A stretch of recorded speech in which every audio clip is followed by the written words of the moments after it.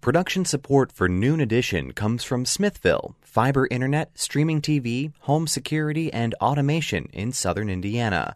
More information at smithville.com. And from Bloomington Health Foundation, partnering with local organizations and citizens to invest in programs that address our community's health needs. Bloomington Health Foundation, improving health and well-being takes a community. More at bloomhf.org.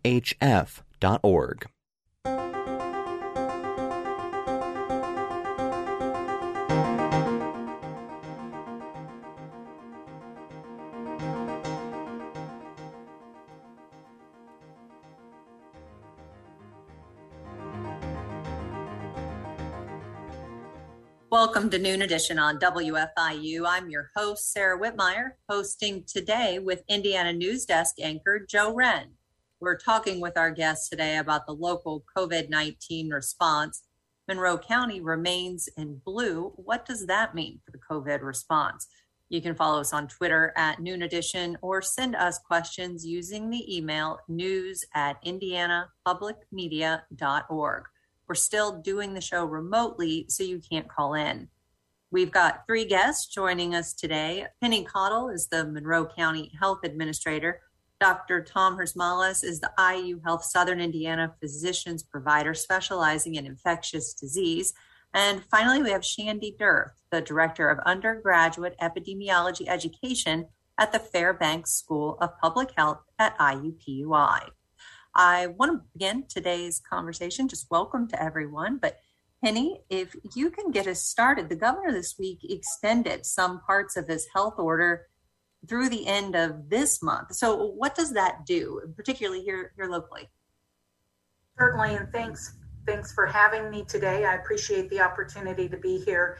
The order, for the most part, really for the health department, extends our ability to use those hundreds of volunteers that we have found over the last year for this pandemic, especially for the vaccination clinics.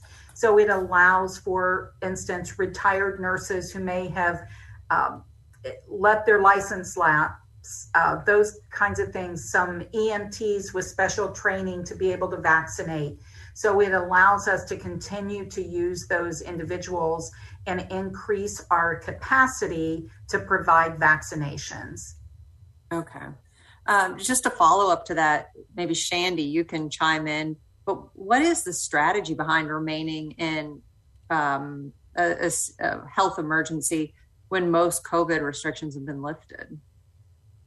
Well, as Penny just alluded to, keeping that order in place actually keeps open some accounts from a federal level. So since our state is still in that emergency order area, we qualify for additional Medicaid funds. We qualify for additional federal funds, which is being filtered to the state and then to the locals for some of the staffing, the vaccination clinics, that sort of thing. And so even though right now we're in a lull with the cases, the numbers are down, what we're really worried about is the Delta variant, which you talked about earlier. And the fact that our vaccination rates are still pretty low. We're about the lowest in the Midwest. And so the work isn't done. We're just kind of enjoying a nice little break right now. But the fear is that the numbers will increase. And so we need to keep that work going. That's why there's a need for that continued emergency order going forward. Okay. But just to clarify, this doesn't mean anything in terms of restrictions on people like we have had. Correct. And then also the school mandate for inside the building, the masks, that's going away as well.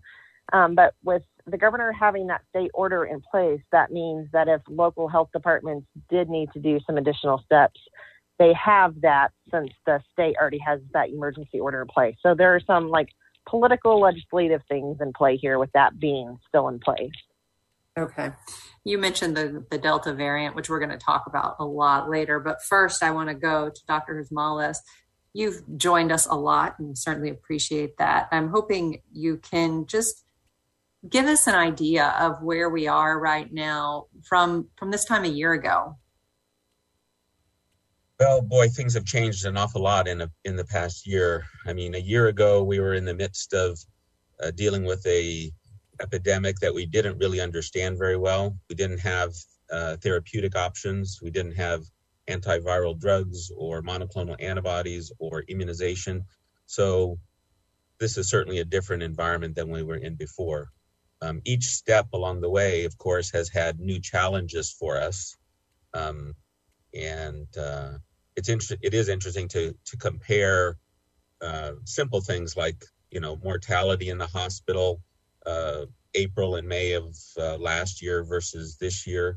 We've gotten better in managing sick people with COVID in many ways.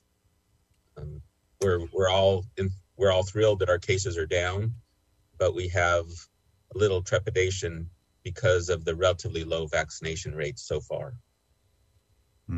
This is Joe Wren. Thanks for letting me fill in today for Bob. I wanted to maybe, Penny, if you can jump in. I think I heard Sarah say before the show, the vaccination rate about 55% in Monroe County. What are the expectations? Because a few months ago, it seemed like the goal was to hit 75%. Many mayors across that we've talked to here in Indiana were really shooting for that. Is that still the goal, or what are the expectations? Yeah, we don't really talk. We don't really have an exact percentage on, what's going to be the perfect thing that's going to give us that herd immunity that people talked about. In the end, we want a vaccination rate as high as we can get it. And if we could get it to, upper 90%, I would be a very happy camper. But what I'm pleased about is that we continue to make incremental improvements. Almost every day we see a little bit of improvement. I had hoped that we would hit that 60% mark of fully vaccinated individuals who are eligible by this weekend. We're not going to do that. I think today we were at 55.4% of our eligible population is fully vaccinated. But again, we continue to make those improvements. And I thank those individuals who have went ahead and been vaccinated because they're eligible. And I would encourage those who are still maybe seeking more information, anyone who's kind of said, I just want to wait and see. We have evidence that the vaccine works. So now's the time to go ahead and get that vaccination. Because as we move forward, mass vaccination sites are starting to discontinue, and vaccine is going to become more in that routine place. So your provider's office, we will continue to do outreach clinics, but those mass sites are going away in the near future. So take advantage of the ease of getting the vaccine now.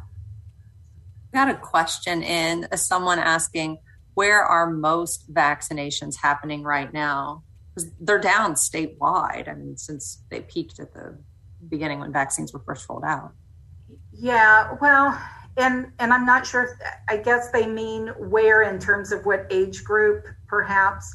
Probably. Certainly, we know that the people with the highest vaccination rate right now is in our older population, but they've also been eligible longer. We're lagging behind, probably more in that 20 and under, 24 and under.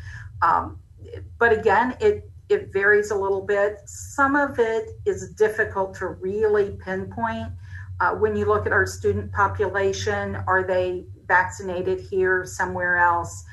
That kind of thing can affect those numbers. But we know that we, again, continue to do a lot of vaccination, make it available where people are.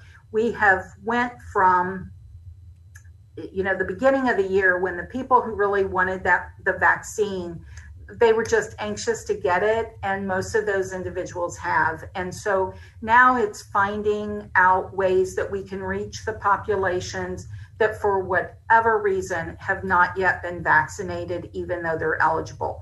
So we continue to do homebound programs. So if individuals are homebound, they cannot get out to a vaccination site, then they can call 211 and they will get them on a list, and we will still go out and get them vaccinated. We continue to do outreach clinics. We were at Mother Hubbard's Cupboard yesterday doing vaccinations. Every week we have some sort of outreach going on. The Indiana Department of Health has the mobile unit at the fair. They were there yesterday. They're there today. We know that there are unvaccinated people. At least 45% of our eligible population are unvaccinated. They are shopping. They're going out to dinner. They're going to events, places like the fair. And we just want to provide the opportunity where they are. So we're at a point of trying to provide vaccination and meet that individual wherever it is that they are. Yeah, I know a lot of counties are doing that. Mm-hmm. Dr. Hersmalis, I've talked to some folks who've said they've already had COVID, so they're not going to get the vaccine because they have immunity. Can you talk about that a little bit, and particularly how long that kind of immunity might last? Yeah, that's certainly the question. We recommend people who have had COVID still get vaccinated. And the reason for that is that many people who have had particularly mild episodes of COVID don't seem to have quite as long-lasting immunity as you might expect. And I can tell you that we have seen and documented many cases where people have had COVID more than once. Some people who had COVID early on in March and April and May of last year, and then got it again in November and December. And many of those people had relatively mild illness.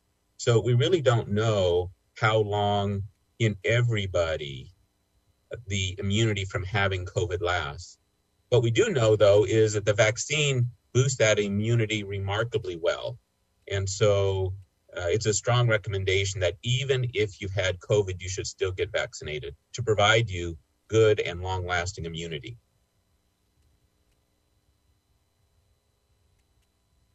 Shandy, I wanted to jump in here too really quick and just ask about some of those counties that are still in that yellow area, or the state level, Newton, Benton, Montgomery, Howard, and Switzerland.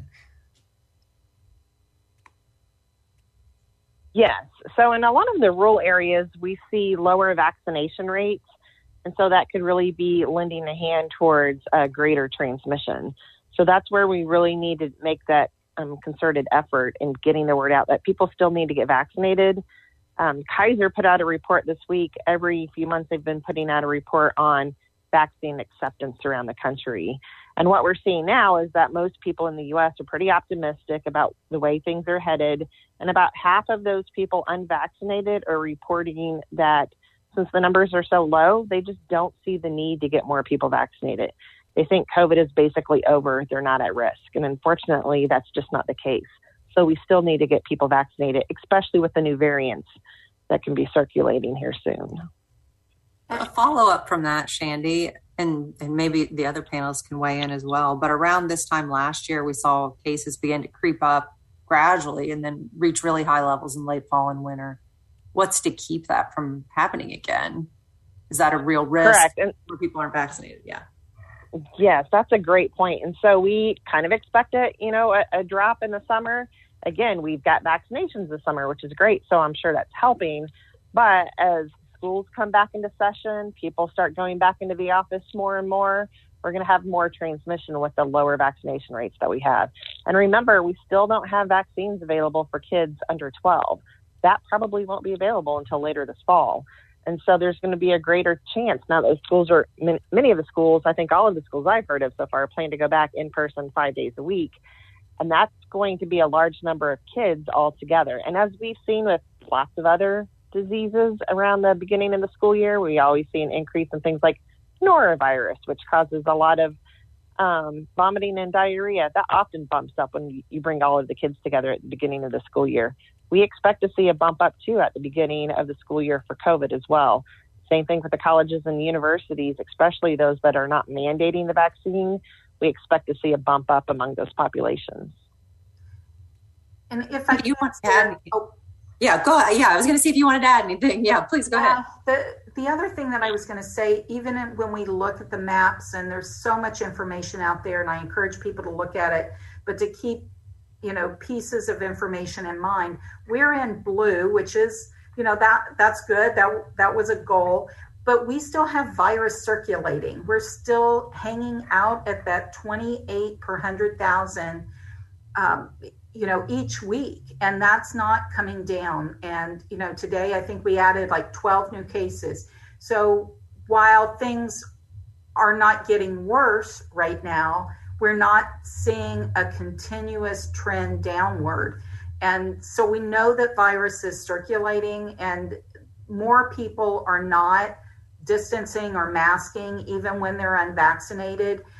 I think that there were a lot of people that kind of heard the message, if you're fully vaccinated, you can remove your mask in most situations, and took that to mean that everybody can remove their mask. So that recommendation to wear a mask and distance when you're unvaccinated, that's still there. And we need people to follow those precautions if they're not vaccinated. So then should kids, all of the kids, be wearing masks right now? If they're in public and they're indoors, with other people who may not be vaccinated, that would be the best thing for them. Okay. I will say Illinois just there was a press release, Illinois Youth Camp, that just had an outbreak of 85 or more people at the camp, mostly youth that were affected. A couple of those, small number, had also went to a conference that was nearby that added 11 additional cases. They were not checking vaccination records. They were not masked when they were indoors, and they had this outbreak. And it could have been averted with some extra precautions or vaccinations. Penny, are you working with MCCSC to determine what their policy is going to be for masks for students in the fall? Well, we have worked with all the schools, for the past year and a half extremely closely. Now, as of July 1, it's up to the school board to decide how they want to proceed and what restrictions they want to put in place. But we certainly do continue to communicate with all the schools and offer as much advice and recommend as many recommendations as we can. Today, you're listening to Noon Edition, and we're talking with three guests about the latest on COVID-19 spread in Indiana and Monroe County. We're still doing the show remotely, so you can't call in, but you can send us a question to news@indianapublicmedia.org, or you can tweet us at Noon Edition. So, Shandy, I want to ask you about, what do you think? We were talking about the low vaccination rate statewide, and Monroe counties is a little better, but can you point to any strategies that have been successful in other places that have encouraged people to really get vaccinated? Sure. So going back to that Kaiser report I mentioned earlier, they asked people, what incentivized you to get vaccinated. And what they see is that if you have one person in the household vaccinated, you're a lot more likely to have all of the adults in the household vaccinated.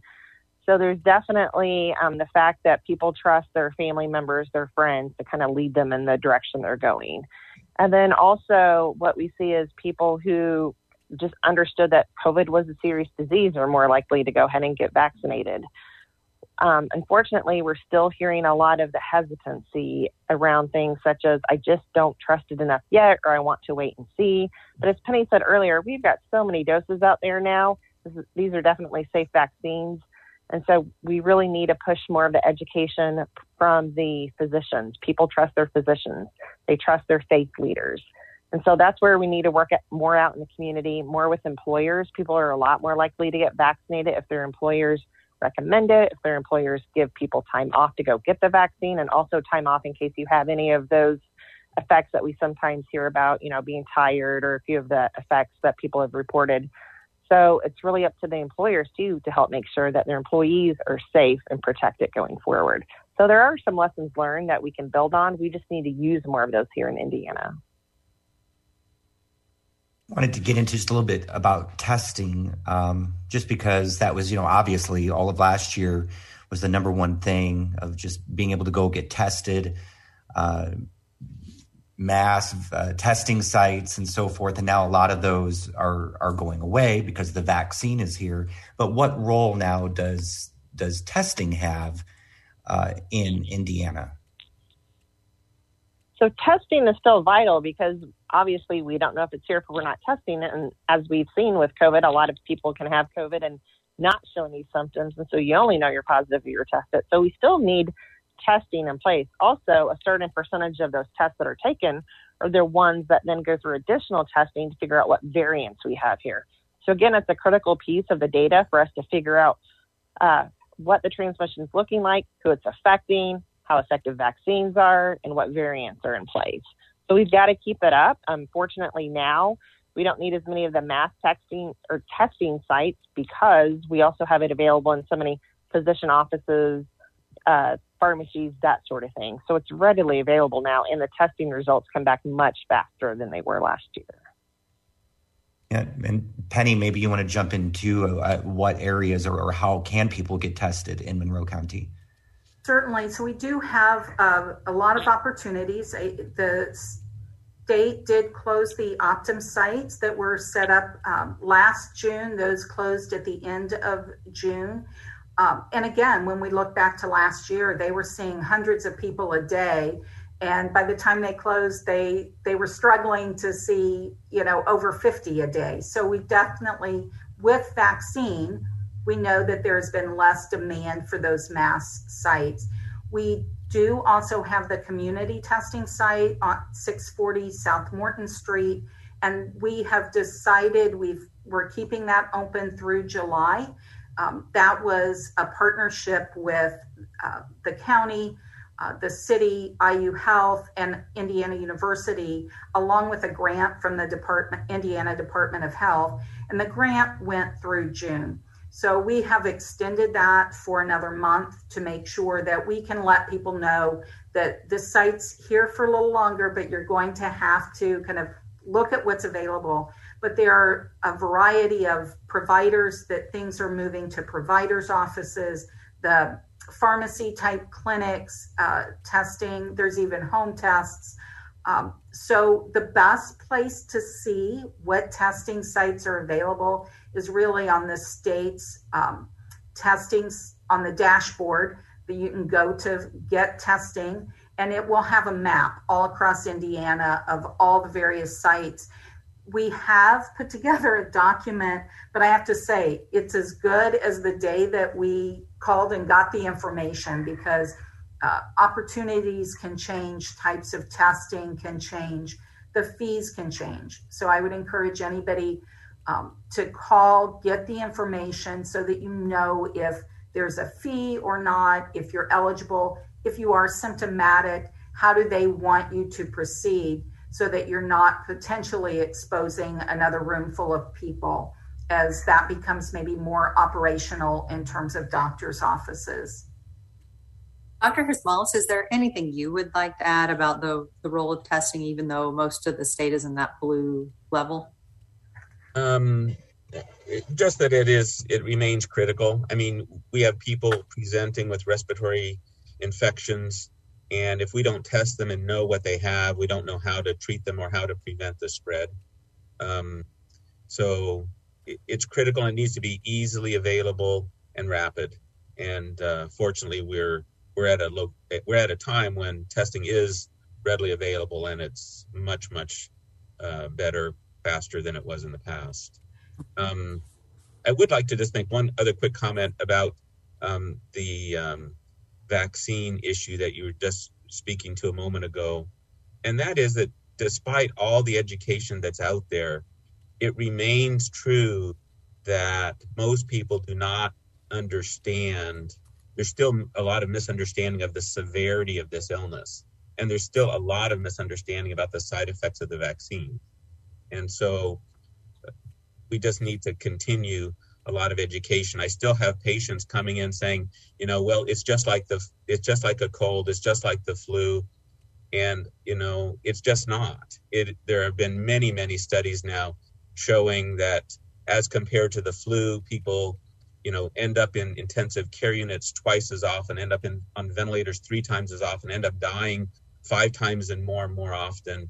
And even people who don't have severe illness, even young, healthy individuals, many of them, significant percentages of them, have persistent symptoms, fatigue, shortness of breath, decreased exercise tolerance, sometimes for months. So it is a disease that is worth preventing. It's not just a minor illness. And I wish we could get that message through to people, because I hear that all the time. I'm frankly really surprised. As I guess being in a newsroom, I feel like we talk about it all the time. So Yeah. We're in a bubble, I suppose. Dr. Hosmalis, I'm curious. So when we're talking about vaccine compliancy locally, it's more young people have gotten vaccinated. Should we be worried about that, since they weren't the ones getting sick as often to begin with? It's obviously probably most critical in terms of mortality, morbidity, to vaccinate the elderly people. And we've had a good vaccine rate in the elderly population. What I see in terms of vaccine hesitancy is there is just a lot of misunderstanding of the side effects. You know, when I talk to people and I say, yes, you can have injection pain, fever, fatigue, headache for a day or two, but that's, it's self-limiting and it's minor. They frequently will bring up, but the vaccines have caused multiple deaths, that there have been chips implanted, that it can cause sterility, that it's a bioterrorist plot, that there's, conspiracies, that the process was rushed, that they cut corners, that and so forth. And that level of misinformation, all those things are not true, but they still persist. And I think, social media and the internet in many ways has misled people in that way. These vaccines are remarkably safe, modern, specific, tailored, amazingly effective. When I look at vaccines and look at vaccines that we've given over the past decades, I think these are just spectacularly good. And yet it's hard sometimes to convince people. That's why I'm a little bit encouraged as we move some of the vaccine administration out also to individual doctors' offices and so forth. That gives us the opportunity to talk one-on-one to people and dissuade them of some of these misconceptions. And if we have the vaccine immediately available, maybe we have a better chance of getting them vaccinated in that setting. Yeah. I'm curious, you mentioned this idea that it got rushed through the process. And that's something I've heard too, people saying that it got this emergency approval, but it hasn't been through full approval. And maybe when that happens, they'll get vaccinated. Yeah. What is next in that?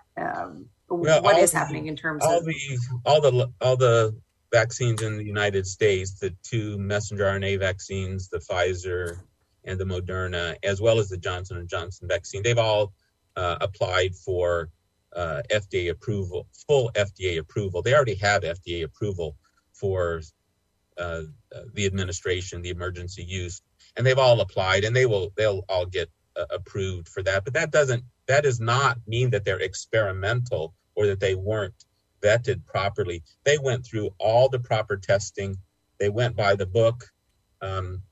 The process was faster than normal because they did a lot of things concurrently, which was a high-risk thing to do. In other words, they started manufacturing the vaccines before they knew they were effective to save time, with the idea that if they were shown not to be effective, that all that would have been wasted and they would have thrown that all away. So fortunately, they made a good judgment, and that did save time. But that's not cutting corners. They did all the proper testing, and these vaccines are spectacularly good. We got a question about vaccines for you, Dr. Hosmalis. Why do COVID vaccines bring side effects, but others, including the flu, don't? These are different types of immunizations. And one of the problems with the flu vaccine, as you might be aware, is the immunity that that the flu vaccine generates is relatively short-lived. It's a fairly mild vaccine. It doesn't stimulate good long-lasting immunity. And so these vaccines are different in that they do stimulate good antibody responses, what we call good cellular immune responses. And as a consequence, you do have a little bit more in the way of side effects. These vaccines are really not too dissimilar in side effects as compared to maybe some of the newer shingles vaccines and things of that sort. But I think they cause a little bit more local minor side effects because they are more potent.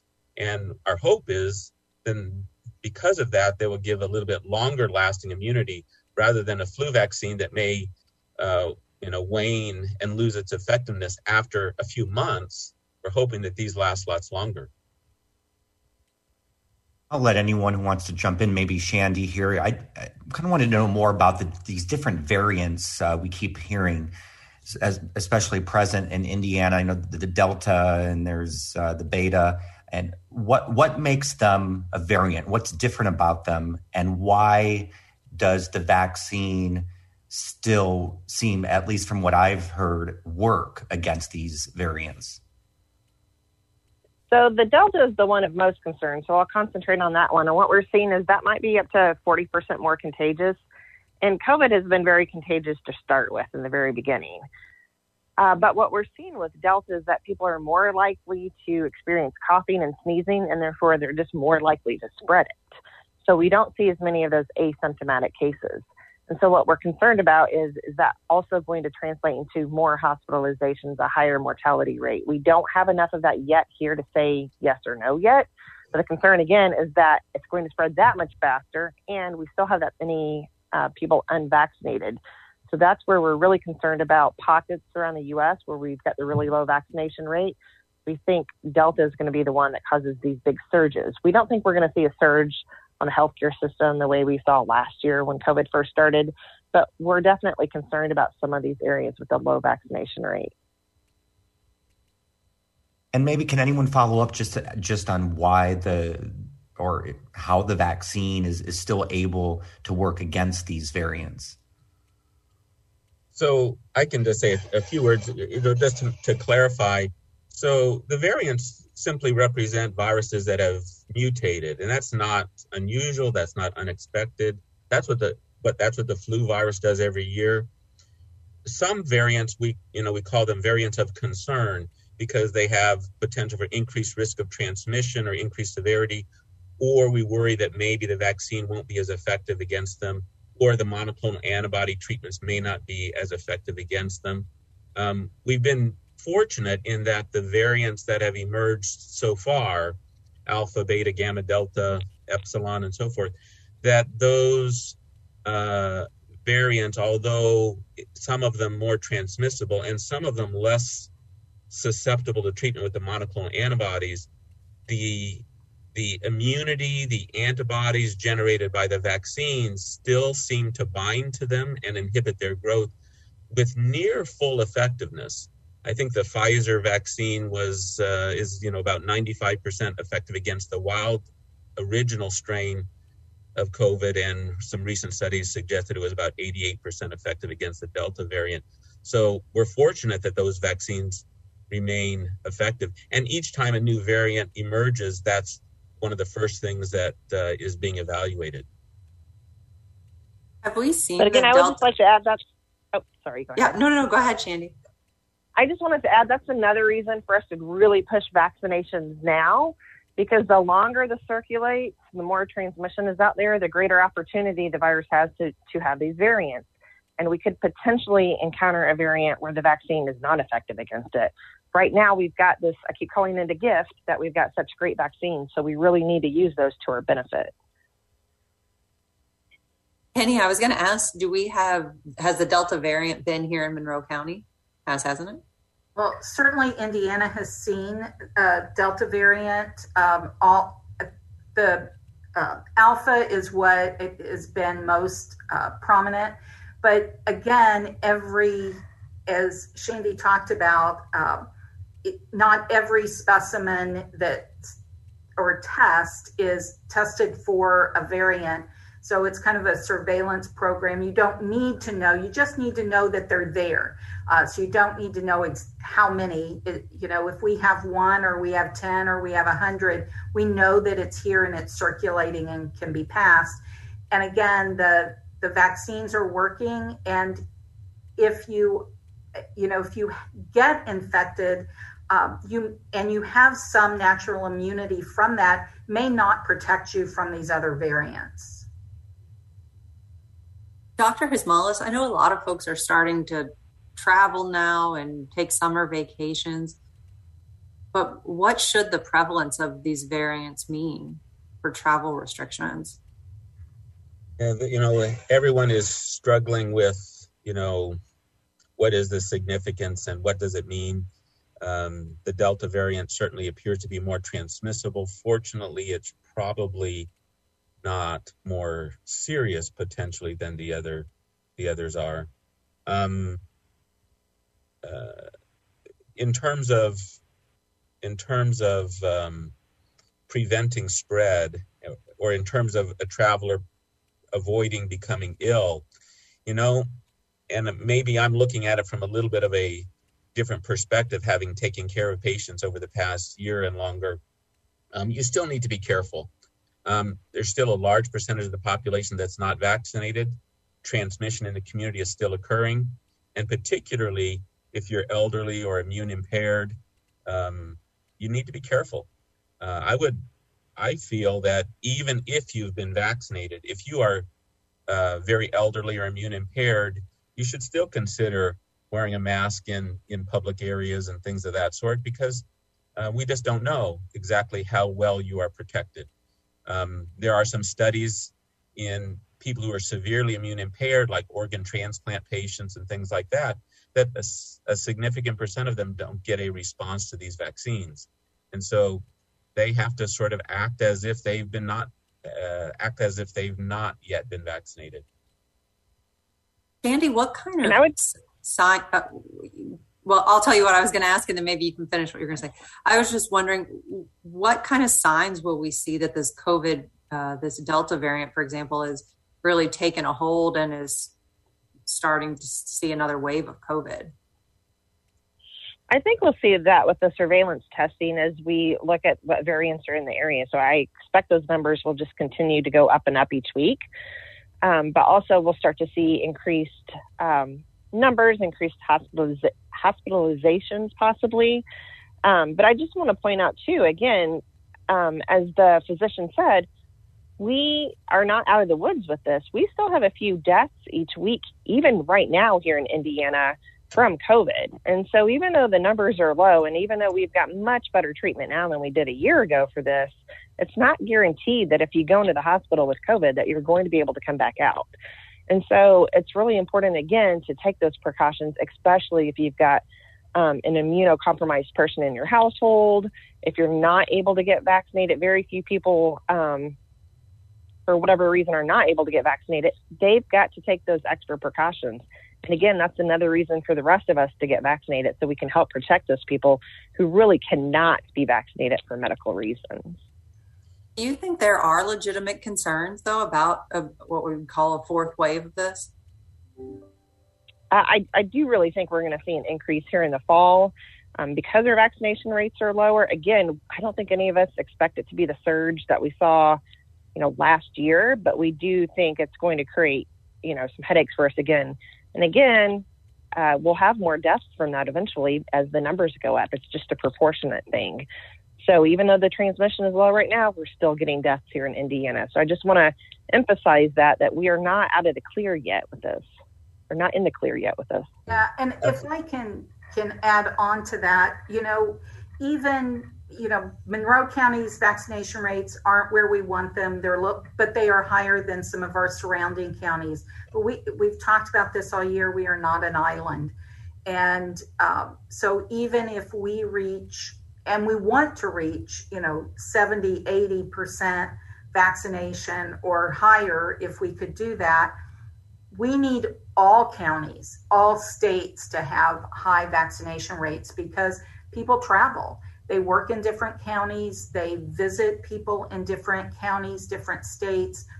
We are very transient, community at large, and we need to have high levels of vaccination rates for everybody so that we don't see those surges. And that's the key. I really believe that it's vaccination, and it's if you are not vaccinated, you're not eligible yet, remember that you need to take those precautions.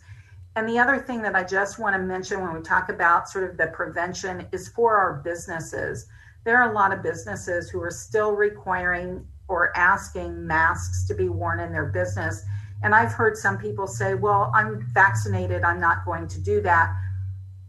But keep in mind, they are protecting all of their patrons. They are trying to protect their staff and their employees. And you don't know who on their staff may have a condition that even if they're vaccinated, they may not get the full benefit of that because their immune system is compromised, or that they have someone at home who has a compromised immune system, or they're too young to be vaccinated, and they frequent that location. So there are many reasons that businesses are still requesting people to wear face coverings when they're there. And please be respectful of that. Think about the community. I think last year we were talking about we, not me, that having a focus on our community as a whole, as opposed to us as individuals. And how much of an influence do we have on surrounding counties have on our local numbers and vice versa? I mean, how much influence do we have on theirs? Well, that's a hard one to answer with specifics, but certainly when you look at our hospital, when you look at IU Health, that is a hub and a regional site. And, Dr. Ismalis may be able to address this better than I can, but, they help one another. If one facility is, getting, I'm going to say, slammed, if they're full, then they may need to transfer people based on what people need. They may move them around, but we know that people live in Monroe County, they work in Indianapolis. People live in Greene County or Owen County and they work in Monroe County, or vice versa. So we interchange. People shop here. People want to come to Monroe County to do things. We have lots of opportunities to do things. So definitely that increases the potential for spread, but it also is an opportunity for vaccination. And that's why we have Assembly Hall, and IU was a great partner in saying, hey, we're willing to be sort of this regional vaccine site. And so I would encourage people to take advantage of that opportunity while it's there. And, it's a great site to get to see Assembly Hall, and you get to get your vaccine at the same time. Yeah, let me add on. Thank you, Penny. But from the hospital standpoint, exactly. We have a regional healthcare system. We are transferring patients from Paoli and Bedford and Bloomington and Morgan and Greene County, and all of that. A lot of that may well funnel through Monroe County. So although our hospital rate statewide is way down, I think there are about 400 people in the hospital statewide as compared to 3,400 maybe back at the end of November and December, which is a big improvement. We still have many patients in Bloomington Hospital. We have people in the intensive care unit. And I can tell you from personal experience, I don't have any objective numbers I can quote you, but from personal experience, I can tell you we're probably admitting 15 to 20 unvaccinated patients for every vaccinated patient we admit to the hospital with COVID. So it emphasizes how critically important it is to get vaccinated. And when you're sick enough to be in the hospital with COVID, it's a serious illness. It roughly has about the same mortality as if you got admitted to the hospital with a heart attack. So not a joke. Wow. We did have a question come in. Maybe, Doctor, if you want to start with this, it's about booster shots. Should we make sure we get the same vaccine that we got the first time? I wonder, though, the preceding question would be, what do we know about having to get booster shots? Yeah, so that's obviously currently being studied in depth. So we're monitoring people who have been vaccinated to see what their antibody levels do, to see how frequently or when they might start becoming susceptible to infection again. We're looking particularly at the immune impaired individuals who maybe don't respond very well to the vaccine to begin with. There is evidence that booster shots in some populations may well be beneficial. And so I think we're all sort of waiting for that answer. The companies that have made these vaccines have been studying specific boosters for the variants and have also been studying just getting additional booster doses. They've been studying how to mix and match. If you got Johnson & Johnson, what happens if you get Pfizer? If you got Pfizer, what happens if you get Moderna? So all of that is being studied right now, and I think there'll be more clarity as time goes on here in the next few months. And then we have another question.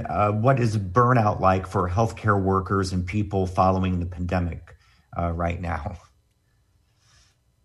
I don't know. I'm sure. You probably should ask Penny that.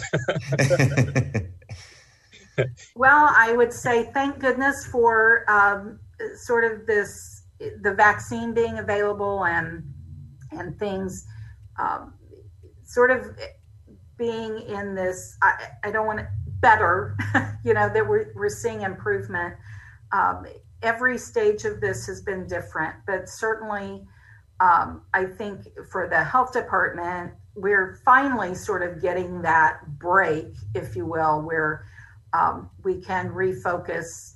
And we're putting efforts in, as I mentioned, the continued outreach clinics and as Shandy mentioned, with additional kind of funding that's come to be able to have staff that are really focused on reaching those populations that maybe have been missed and still have questions. But burnout, it's been a rough year and a half, but the break, if you will, that we're seeing this little bit of a reprieve that I hope means that we truly can contain this and not have a surge. I agree with Shandy. I don't think we'll be back to where we were necessarily last winter, but we don't want to see any surge at all. And we're coming through it. We're trying to get some breaks now so that we can renew our spirits. Penny, I know normally you would have to be hopping off of this call and then you would join that city, county, IU Health, IU press conference. I will be doing that. Yes. Right. But I think it was last week you all talked about how you're going to start scaling those back. What made you feel comfortable or confident that now was the time to do that? Sure. Well, part of it, it's kind of a collective. I think one, having less new information to share, we're sharing the same thing and information that's readily available to you. And that's really the big piece. What new information, how much has changed. And so we felt that in July, we could go every 2 weeks and we'll reassess. In August, maybe we'll continue every 2 weeks, maybe to be once a month, or maybe we'll feel the need to go back to every week. Who knows? So we'll continue to assess that as we go forward and see what our community conditions are and what information. We have saved those spots. So all of those community partners have kind of saved that Friday afternoon spot. So if something does come up that we need to have that press conference quickly, we can do that. Okay.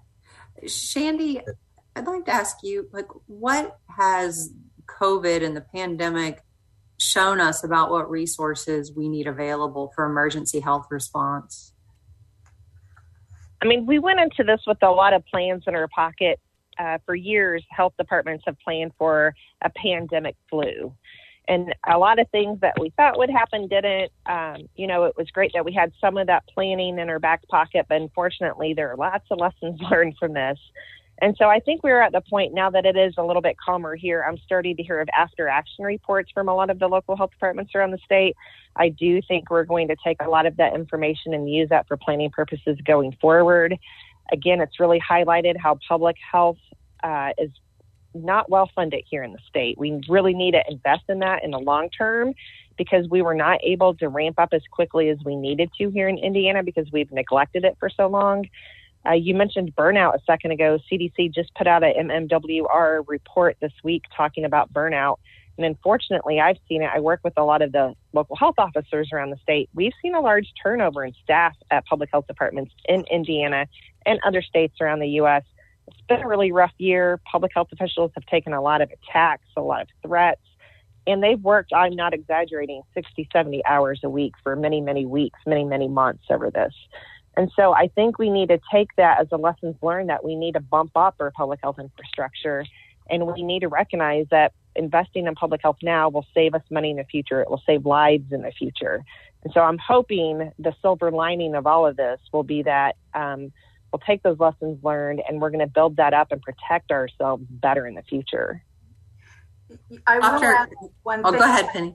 Sarah, I know that we're coming on time, but we are in the middle. We're still doing our community health assessment and kind of looking at preliminary data and what those top 10 kind of, things that people are concerned about. Public health funding is in the top 6, and I've never seen it there before. So it certainly has come to the forefront of many people's minds. Dr. Kosmalis, I want to give you the last word in about 30 seconds. What advice do you give to our listeners, and what would you tell them about COVID in Indiana moving forward? Absolutely. So related to your previous comment, the efforts on part of IU Health and the local health community and public health has been just amazing to me. A lot of dedicated people working very hard, and we all are very sensitive, and IU Health is very sensitive about burnout and paying close attention to that among people. What we need is everyone to not be fatigued with this, to continue to focus. Let's all get vaccinated. Let's protect ourselves and protect the people around us, and we can move on with a more normal world. All right. Well, we're going to have to leave it right there. Thank you all so much for joining us today. This has been Noon Edition. That's all the time we have. Thank you to our guests, for co-host Joe Wren, our producers Benta Bouthier and Mark Chilla. I'm Sarah Whitmire, and this has been Noon Edition. Thank you.